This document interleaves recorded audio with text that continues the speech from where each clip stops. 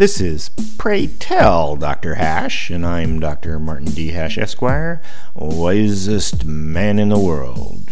'Cause the competition just ain't that tough. And these are things I wish someone had told me.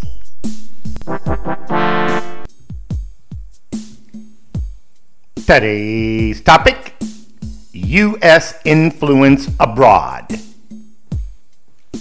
For more than half a century, the United States was the world's undisputed leader, mostly through diplomacy, but often under threat.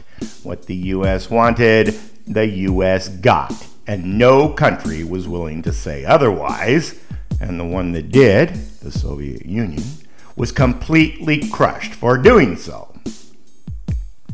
But things have changed. America is no longer king of the hill. This decline in gratitude, trust, and influence has been increasing since the U.S. involvement in Iraq and a series of increasingly bizarre social and political changes. For example, more than half the world has refused to be coerced by the U.S. into Russia sanctions.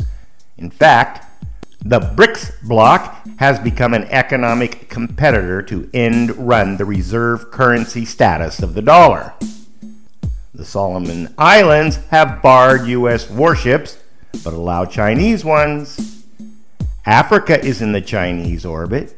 South Americans follow Chinese news. And these are just the surface cracks.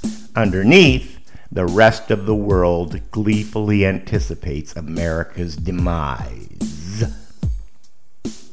The U.S. lost its world status by becoming the opposite of what they were. It's dystopian now, and other countries can see it, especially how feminists have limited sex for men and destroyed traditional families.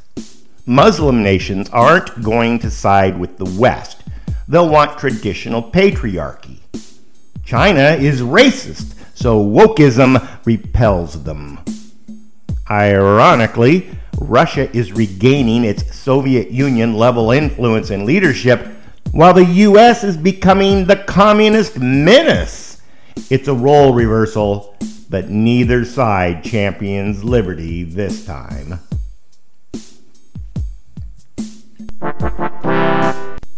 For more, see my website at martinhash.com.